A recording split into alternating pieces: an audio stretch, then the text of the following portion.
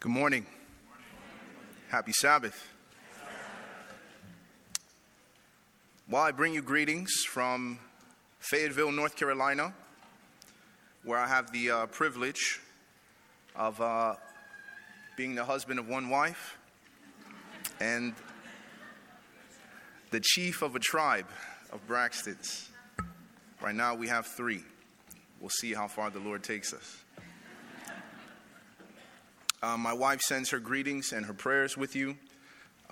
It is a privilege to be able to speak to you guys here at the Amen Conference. I wondered when Carlos first talked to me about it and said, hey, would you be open to that? And do you have a burden for health? I definitely affirmed my burden for health, which I will get into shortly. But also, I considered it a very unique privilege because I believed that there's something very unique about this particular conference because of how central and powerful the health message is and has been in so many people's lives. But also because there's a huge context to this conference that I think is important to define. And so allow me to share a few things to give context to this particular divine hour. Before we do that, I would like to pray and invite the Holy Spirit to be with us. If you would bow your heads with me. Mighty God, everlasting Father, we are so grateful that we can come into this place and worship in peace. We are also grateful that we have the privilege to worship together and to hear from God. We did not come here to hear the words of men. Lord, there are many medical conferences that happen all over the world, but there is none like this one. And we pray that you would prove that by the experience that we have this morning. Father, we thank you that God is willing to use broken people like us. We pray that you would speak through this man who is but dust in your sight. And that you would not only speak through me, but that you would speak to me. That we all may be changed, that Jesus may be seen.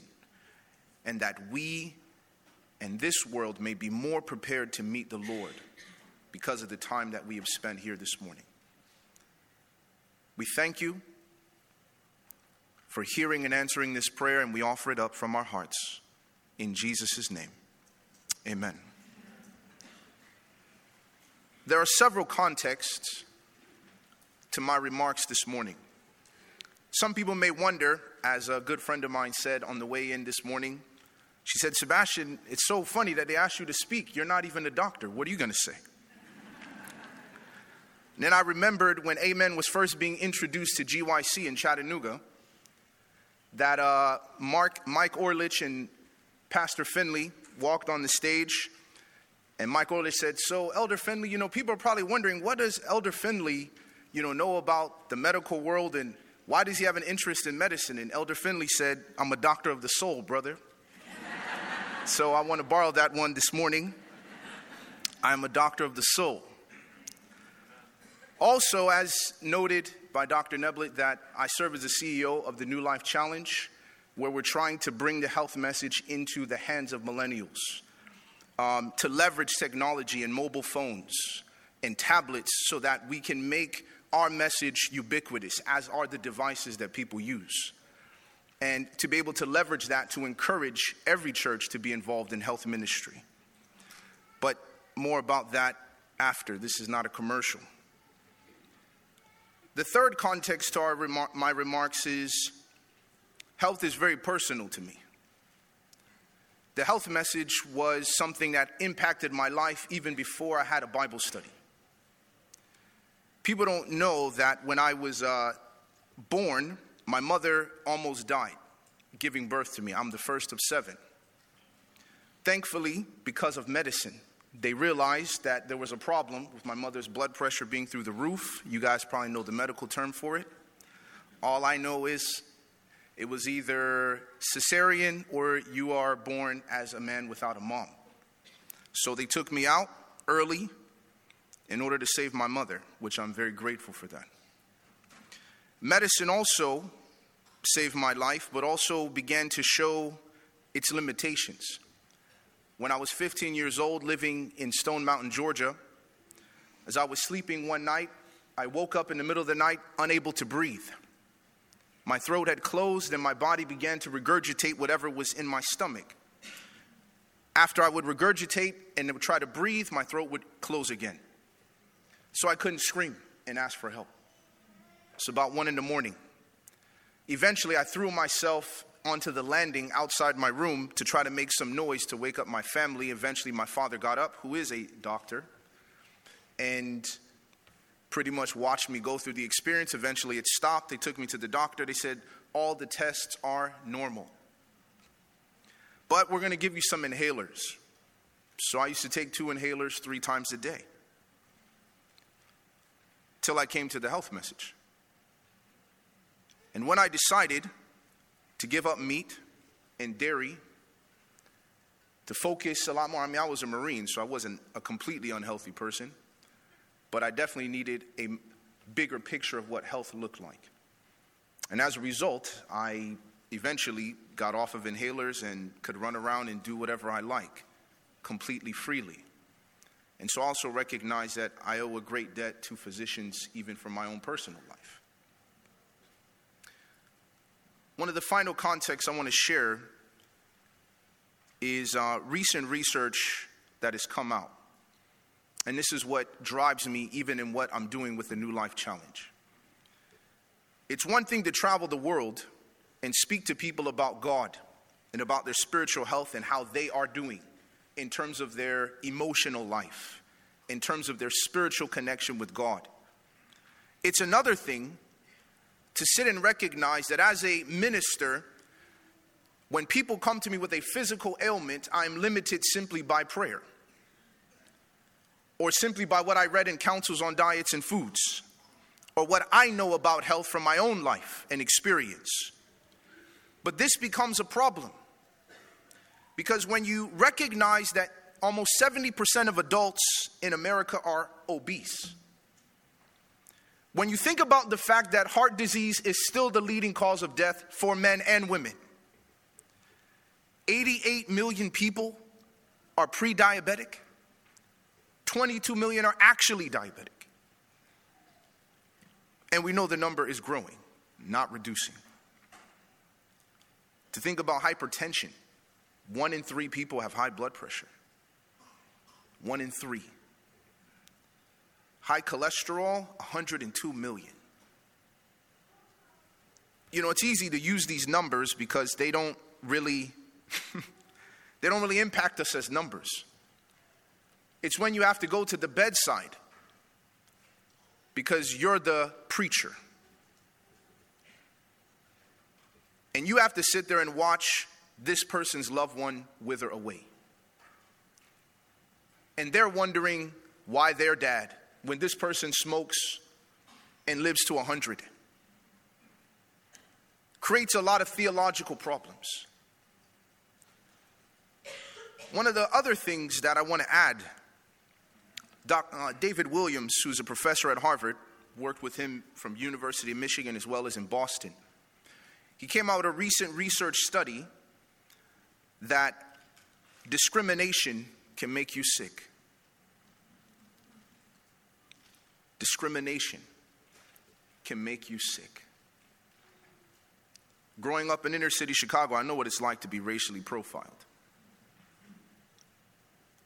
I know what it's like for people to make it very clear that Sebastien can play basketball with you and Sebastien can be your friend, but, you know, marriage and all those things are out of the question. And they made it abundantly clear to me as well. But even more closer to home to amen, Stephen and Katie Waterbrook are not with us because of health. It's no longer just affecting people who don't follow our diet. It's affecting people who do follow our diet. In these kind of situations, it raises the question that you place in your theme. that we said radical practice, and the next word is healing in the 11th hour. I can promise you this morning that Stephen and Katie are not looking for treatment. They're looking for healing. They're not praying to be medicated. They're praying for healing. Any one of us who has a family member that is suffering some physical ailment, the driving desire behind anything that we do as medical professionals has nothing to do with a practice, has everything to do with the concept of healing. We are in the business of dealing with broken people. We exist because the world is broken. This conference is a constant reminder of how broken the world is, that you can graduate hundreds and hundreds of people from medical school and nursing school and nurse practitionerships and dietitians and never ever run out. You know how many times I talk to people and say, why did you go into nursing? Nurses are always in demand. And I wonder why that is the case. Because perhaps the system didn't set it up so that that would never need to be the case. In this very room, we have a very unique opportunity. I don't consider this just another medical event. I consider this event as the creme de la creme of the medical events that happens. Because the amount of intelligence and insight that God has given to the physicians and nurses and medical professionals in this room, which has come divinely given by God. You have a different calling as a medical professional. As Daryl mentioned in his talk, you did not go into medicine to make money. And if you did, you're not an Adventist physician. We recognize in the medical work the same thing that happens in the ministerial work. People ask me all the time, why are you not a pastor? Because God never called me to be a pastor. You don't become a pastor because you have a gift. You don't become a pastor because you have an ability. You become a pastor because God called you to be a pastor. How many people do you think wanted to be one of Jesus' disciples? There were 70, but only 12 were called. That is not your calling. So for us this morning, in this context, for my remarks, I want us to make no mistake about it, that we don't come here just to gather and pat ourselves on the back and remind ourselves that we have a message. No, we are here to re-energize ourselves, to never forget who we are as Adventist physicians. God did not call you to practice medicine the way every other doctor in the neighborhood practices medicine. He gave us unique understanding of the human body. He gave us insight when everyone else said nothing wrong with smoking, but God told us otherwise. And Kellogg was not known because he was just another physician. Kellogg had J.C. Penney and Post and all these people coming, not because, he has a medical degree from the University of Michigan. It's because of what Kellogg was doing was innovative, and all he was doing was what? Taking what was given to us by God and combining it with medicine. Using the methods of evidence-based medicine to prove the things that God already said. So before I get ahead of myself, we are living in a time where this room can no longer leave here to go back business as usual. And I'm making that statement up front. You can't put the word radical in your theme and expect to hear more of the same. You didn't come here to be patted on the back. Not with this theme. If it was like, hey, physicians in the 21st century, that would be great. Let's learn about innovation. But radical practice? And then we add the term in the 11th hour. That means time is short. We don't have time to keep medicating patients. We don't have time to make sure business continues for the next 10 years. Our concern as medical professionals should be to make sure that we go out of business. That's a hard thing to swallow.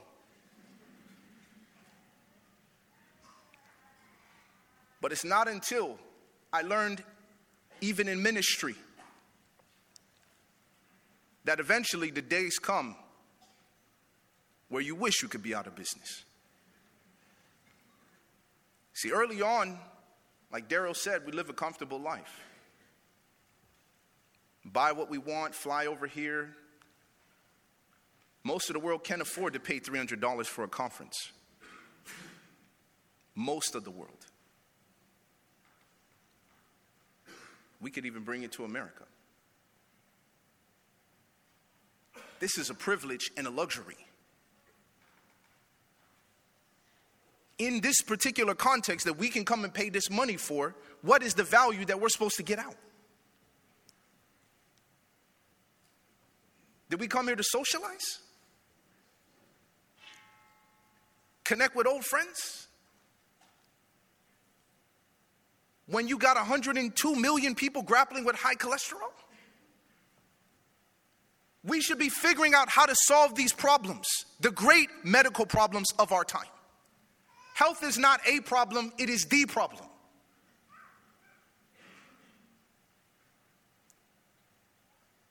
But we shrink back from the giants that lay before us. Sebastien, you can't get dreamy out here. Don't try to push us too far. Don't try to push us too high. Don't try to set our ambitions too high because we might be disappointed.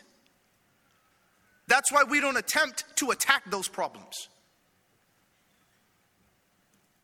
But we're not talking about individuals. We have at least 400 people here. Majority of whom are in the medical work.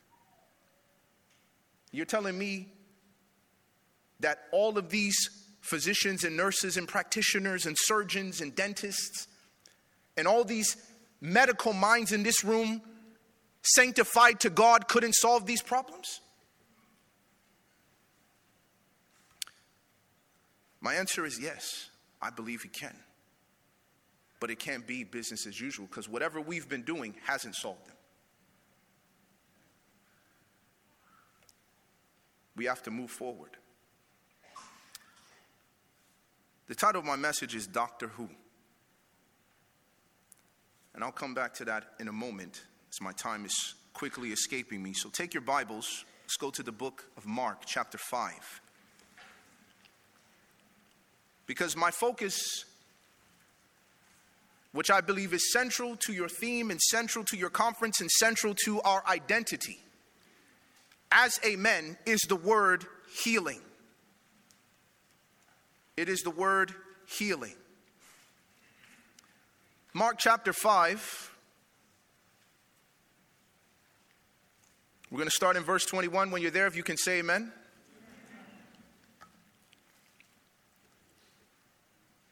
The Bible says in verse 21 of Mark chapter 5, it says, "And when Jesus passed over again by the ship unto the other side, much people gathered unto him, and he was nigh unto the sea. And behold, there cometh one of the rulers of the synagogue, Jairus by name, and when he saw him, he fell at his feet." In verse 23, "And besought him greatly, saying, My little daughter lieth at the point of death. I pray thee, come and lay thy hands on her, that she may be" what? Healed, and she shall live. Now, let's be clear on the request that Jairus is bringing to Jesus. First of all, you don't come looking for healing unless you are coming to a healer. Are you with me? Jairus did not go to Nicodemus. And Nicodemus, according to history, had enough money to support Jerusalem out of his own pocket for 100 years. But he was not a healer. Jairus did not come to one of Jesus' disciples, because in his mind, they were not healers. But we must begin with the very basic point in regarding the urgency of healing in the 11th hour is the fact that people are looking for healing. Jesus didn't have to look for people. That is the unique thing that the health message informs us on evangelism. This whole concept of having to chase people down is not necessary. I never find a time in the Bible where it says Jesus ran after someone. Please come back. We have a series starting on Thursday. Somebody ought to say amen. I never find Jesus nickel and diming people trying, hey, listen, man, we're giving out free donuts with a little spiritual track in there.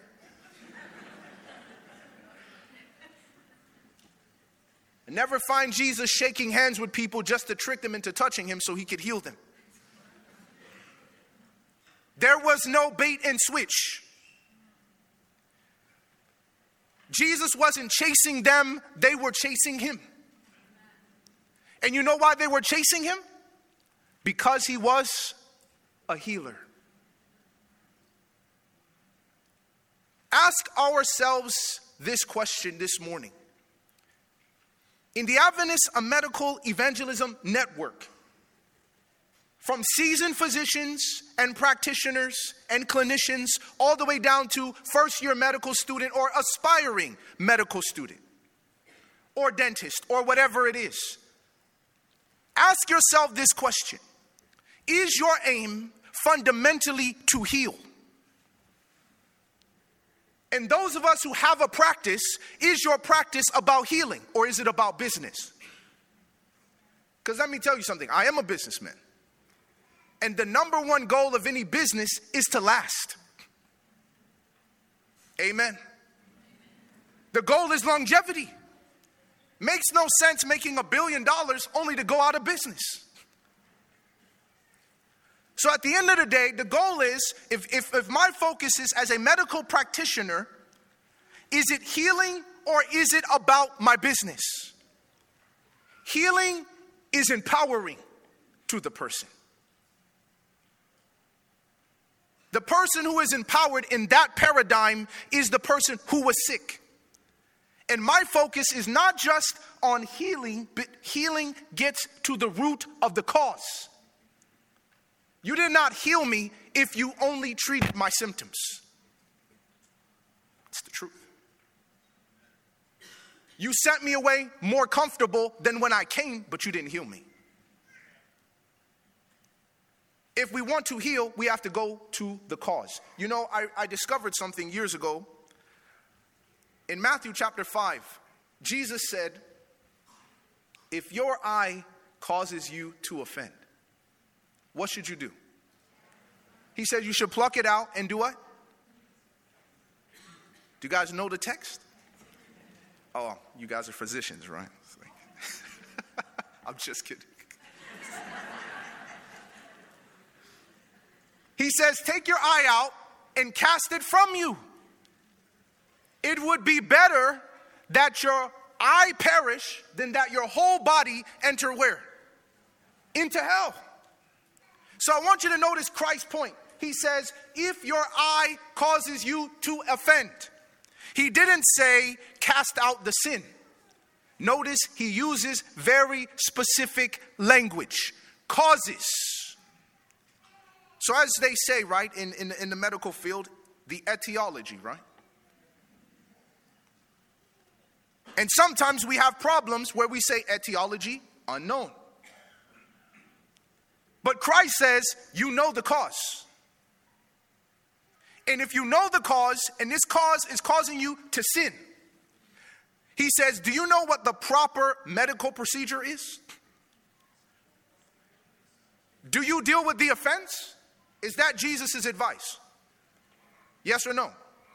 No, that's not his advice. It's causing you to offend.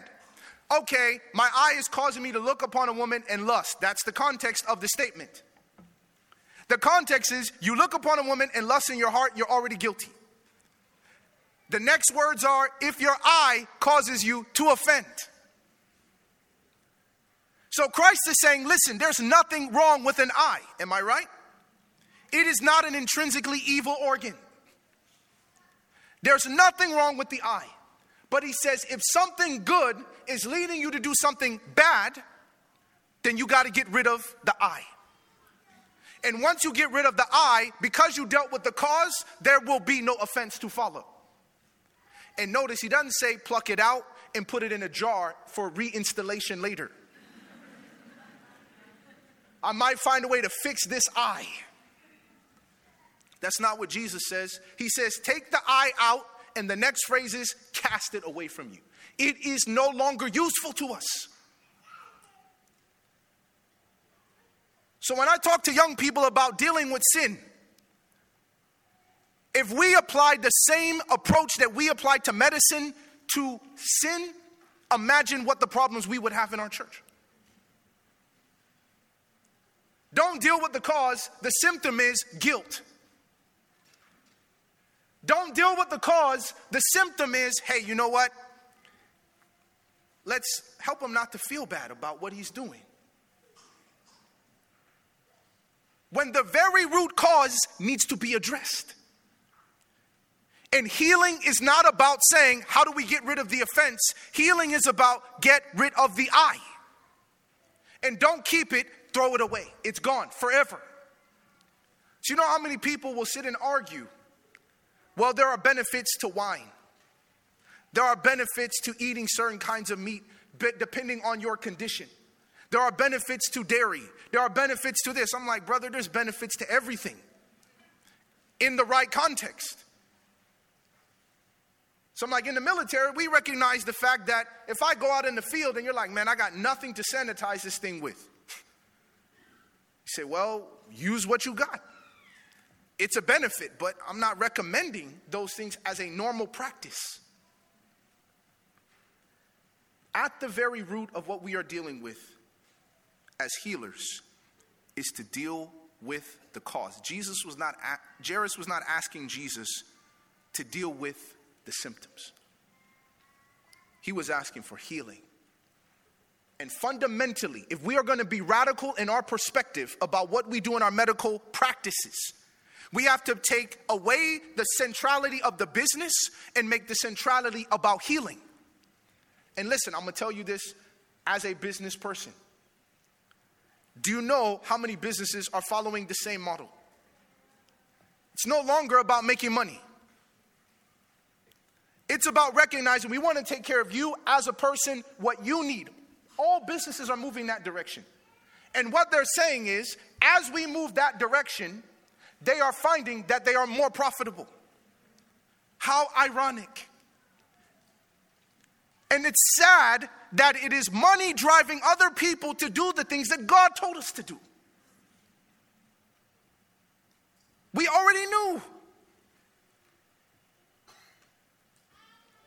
Imagine what evangelism would look like in our churches when you didn't have to chase people. They were coming to your church all the time. Why? Because that's where you go to get healed. Or is it a place where you go to get judged? That's not healing. Or it's a place where you go to get ignored. Which leads me to my second point. The second point here in the story is not only you have the issue of dealing with the cause and healing, but also recognizing that healing comes from a healer.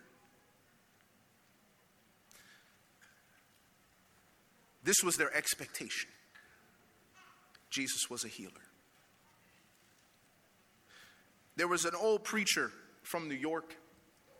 He said, the best thing you can do for the poor is not be one of them. That's what he said.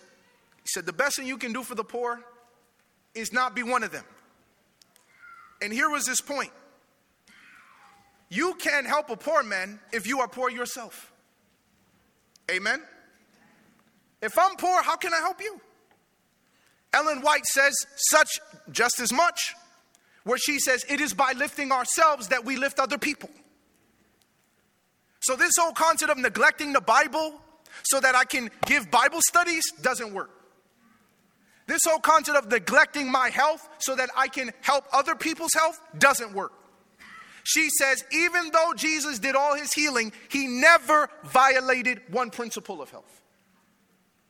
I'm like, okay, I'm going to have to process that one. Healing people all night in Capernaum, that's not violate. Clearly it was not a violation.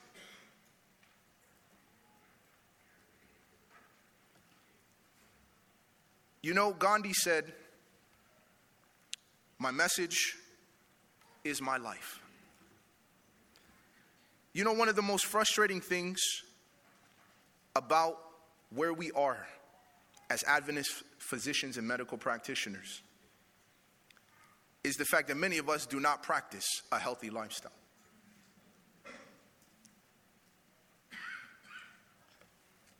Before we even get to the issue of healing someone else, the question is, am I healed? What is my lifestyle like?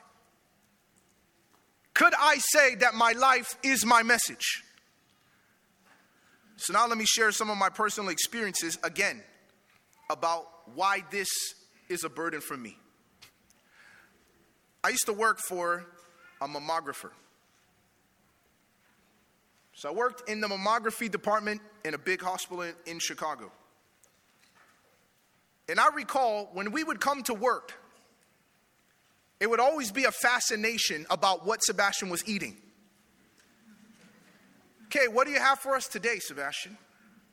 Let's see, okay, broccoli and, okay, what, is this all you're gonna eat?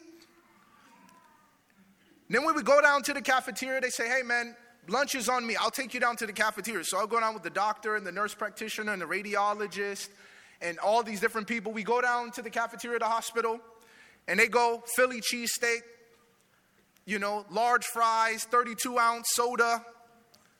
We sit down at the table, I have a salad, some soup. They're like, Sebastien, you're making me feel bad. I'm like, what do you mean? I mean, you're just eating so healthy. I'm like, you're a doctor. If anyone knows to eat healthy, it should be you.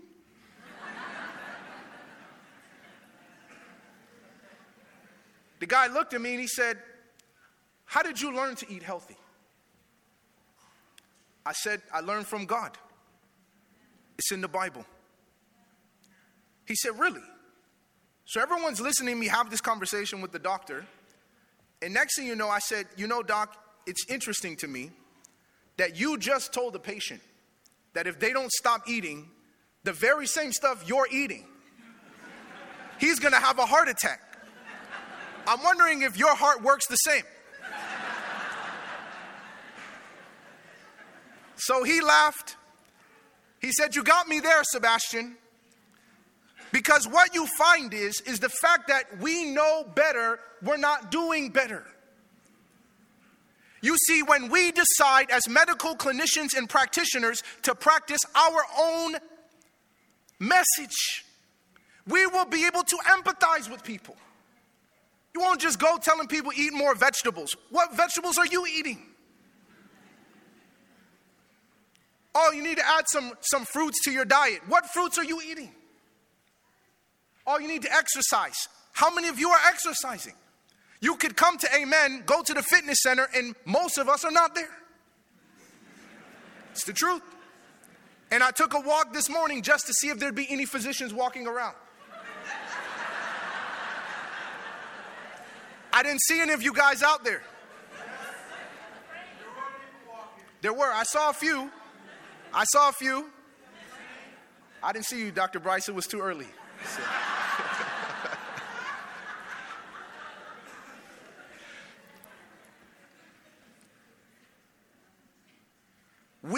If we want to talk about radical, which means changing something at its fundamental nature, complete overhaul. Radical practice starts with a radically practicing physician. Then when you come to your patient, you can say, look, I am on an exercise regime. I am on a strict diet. I know what it's like when it's your birthday and you want chocolate cake. I know what it's like. And your grandmother comes in town and it's Thanksgiving and that German chocolate cake just looks so good. I know. Because I've been there. Because just like Jesus, as a great physician, he was touched with the feelings of our infirmities. He understood the struggle to be healthy too. And to be disciplined in our diet. And to be disciplined in our sleep.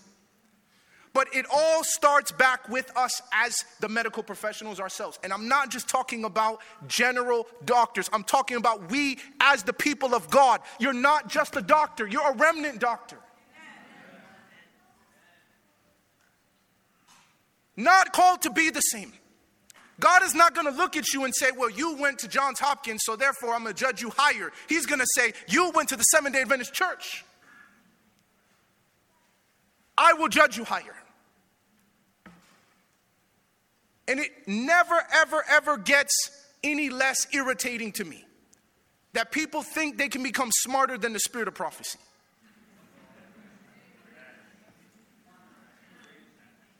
I don't care what your medical journal says. I'm going to tell you the truth. You know how many people tried to disprove God? They learned the hard way.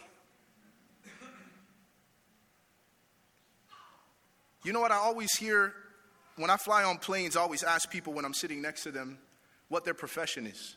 And I always ask two questions. I say, what's the most rewarding thing about what you do? And what's the most challenging thing about what you do? Sitting next to a physician one time, I asked him those questions. He said, one of the most challenging things about being a doctor is when you tell patients to do something, they don't do it. Go home, take this every day, call me, and they don't listen. He says, then the situation gets desperate. Then they'll do whatever you say. And he's like, we could have avoided this if you would have just done what I told you to do. So he said, it's hard for me. And I said, you know, it's so interesting. I find the same thing in the Bible with God's people. God's like, we could have avoided this, Babylonian captivity. We could have avoided Egyptian captivity. We could have avoided the temple being destroyed. We could have avoided missing Christ coming in 1888. We could have avoided this. Just because God's people don't want to do what he says.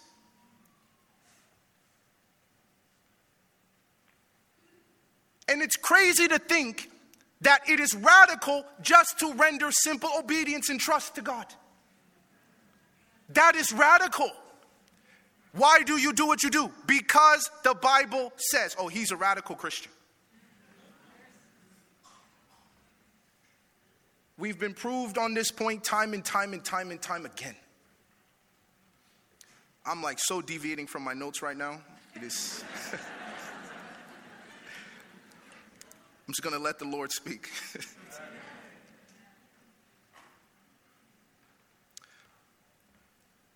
I read a book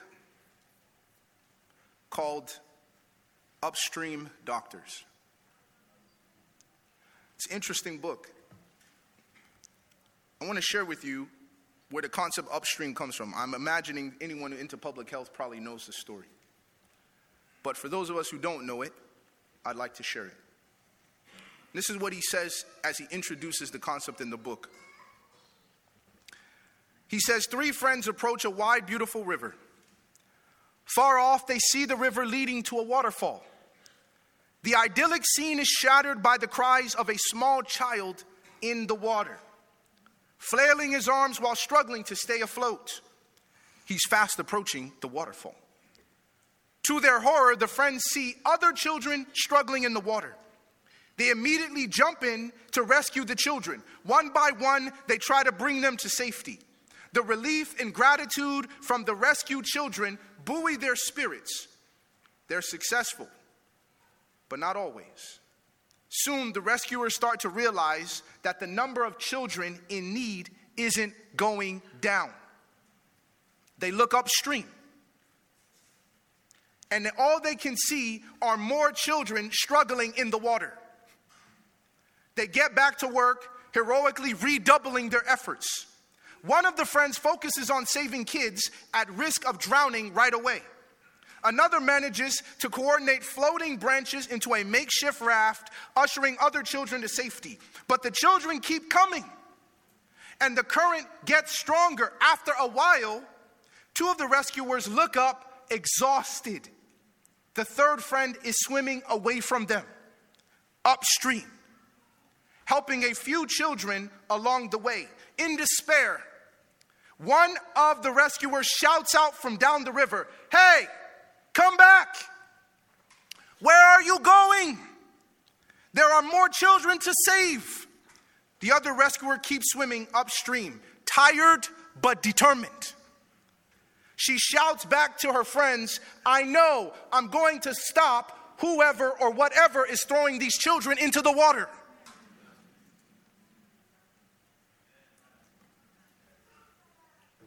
He goes on to say, "In this book, I argue that the future of healthcare depends on growing and supporting more upstreamists." Upstreamist practitioners who may be doctors or nurses or other clinicians know that asthma can start in the air around us.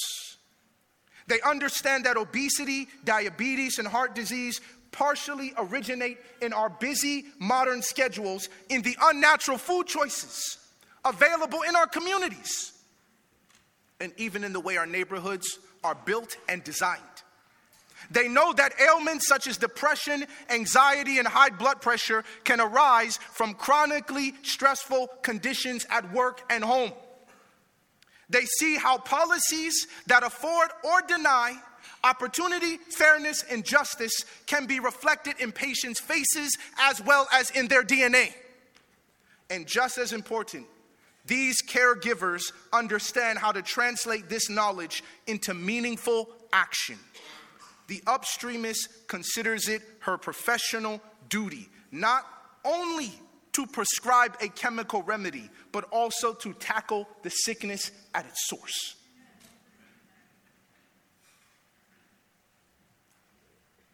It is amazing to think that here, these people, they've been talking about this since 1960.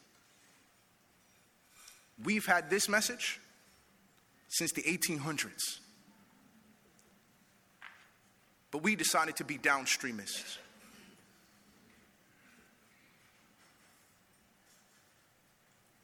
And so my challenge is to be upstreamist. I'm going to give specific recommendations and then finish my talk. One of the interesting things in this story, in Mark chapter 5, is Jesus calls the girl or the woman daughter. When was the last time you called your patient brother or sister? This is why I said the context of Steve and Katie is important. Chemotherapy is a painful process, and it's hard to watch. I have close friends. Hodgkin's lymphoma, stage 3. My age. Don't want to do chemotherapy. And you know why they don't? Because of what they've seen. I have friends having heart attacks at 30 on the soccer field. Skin conditions that refuse to go away. And you ask yourself the question, why is it that when I talk to each and every one of them and say, go to the doctor, that's the last place they want to go? Because their answer is always the same. The doctor's not going to help me. They're just going to recommend this, and I don't want to do that. They're just going to tell me, go do this. But the difference is, in this room, we can change that. That doesn't have to be the mindset of people in the public about a doctor or a nurse or a PA or whatever it is. That doesn't have to be the mindset. The mindset can be, I want to go to the doctor, not because they're a doctor, but because they're a healer.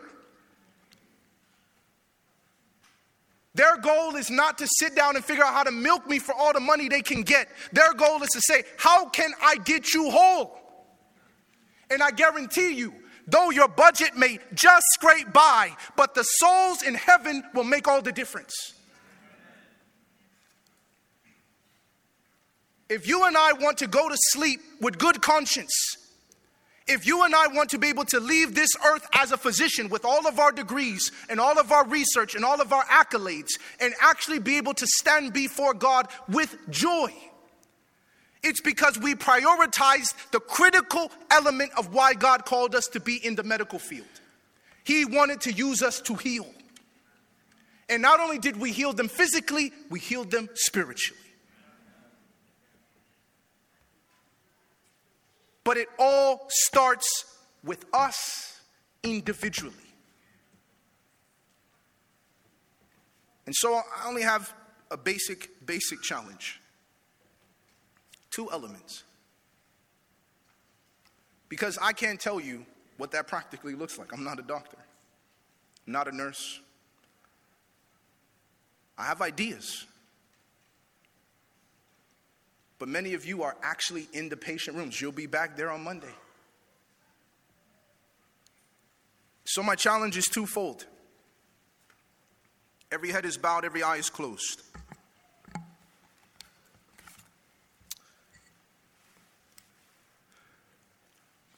My first invitation is for that medical professional or student in training or resident or nurse, whatever it is.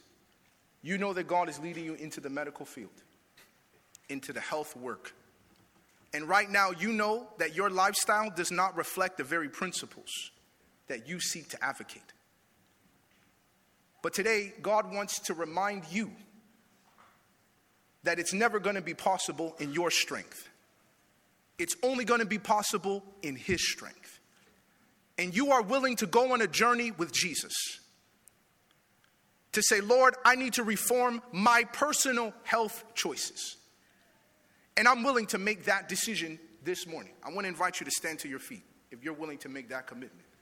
As a medical professional, or student, or nurse, or practitioner, or whatever, I know I'm not living up according to the medical knowledge and the health knowledge that I have. And radical practice starts with me as an individual practitioner. Am I living a healthy life? My second invitation is for that individual that says, maybe you have your own practice, maybe you work at a clinic, maybe whatever, some individual, you have autonomy to affect the way your medical practice works. And this morning you want to say, I'm moving from a business-centric model to a healing-centric model. I don't know what that looks like, but I'm willing to explore it with Jesus and with counselors. If that's your decision, I want to invite you to come up front because I want to pray for you. Because that's a radical commitment. I'm moving from a business-centric to a healing-centric model. This is going to be the focus of my practice because I have influence. I can change the nature of how it goes. And I believe many more people would do things if they were asked. You can come all the way up front. We're brothers and sisters in the Lord. Don't have to be far away. Anyone else? I'm moving from a business-centric to a healing-centric practice. I want people to be healed. I don't want you to keep coming back to get your teeth pulled. I want you to solve the problem. It's because you're eating candy. It's the truth. Stop drinking soda on the plane. Take water. That's a healing-centric practice. My doctor could have warned me a long time ago when I was playing basketball and soccer. Sebastien, if you would have just done this. But no, he wanted me to keep coming back. Doomed me to say, Sebastien, one day you're going to need surgery on that knee. It's inevitable. Could have warned me when I was young. This is the best way to do this. Didn't do that. Practice was not healing focused. Anyone else? says, I want to change my model from a business-centric to a healing-centric model. Because you have influence. This is not for everybody.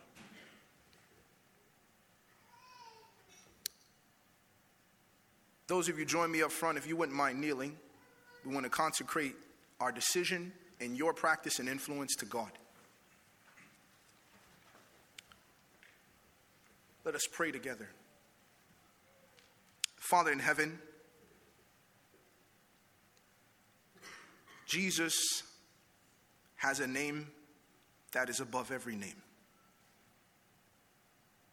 And that's what leads us to bow. We recognize that you've entrusted us with an enormous amount of influence as medical workers. It is our prayer that those of us who have stood to start radically practicing in our own personal lives, that our patients may see the difference of what following these principles means, because they've seen it in our own lives. That this would be the summary of our experience, that my message is my life. That we would offer patients nothing that we ourselves would not take. And so, Lord, we pray that you would give us the grace and multiply your mercy to us, that we may live up according to what we know. At the same time, some of us have come forward to make an even greater radical commitment. Because of the influence that you've given us in our particular areas, we want to move from a business-centric to a healing-centric approach. And so, Father, as they kneel here before you, it is my prayer that this would be the beginning of a radical change in medicine.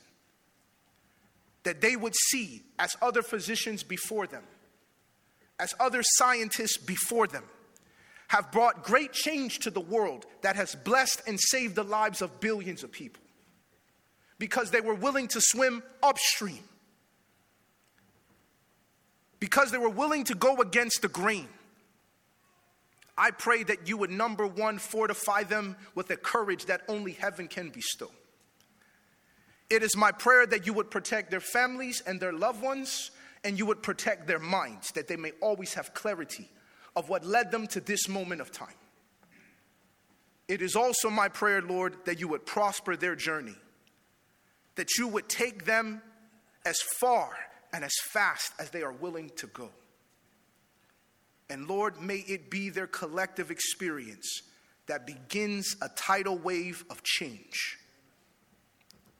And Father, for those that come after them, that this legacy would be passed on.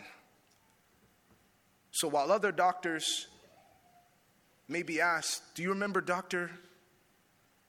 such and such? And the person will say, Dr. who? But these individuals, do you remember this doctor? People will say, I remember him. Because of the legacy that they left to us, not just of medicine, but of healing. We love you and we thank you for these gifts. And we offer this prayer from our hearts in Jesus' name. Amen.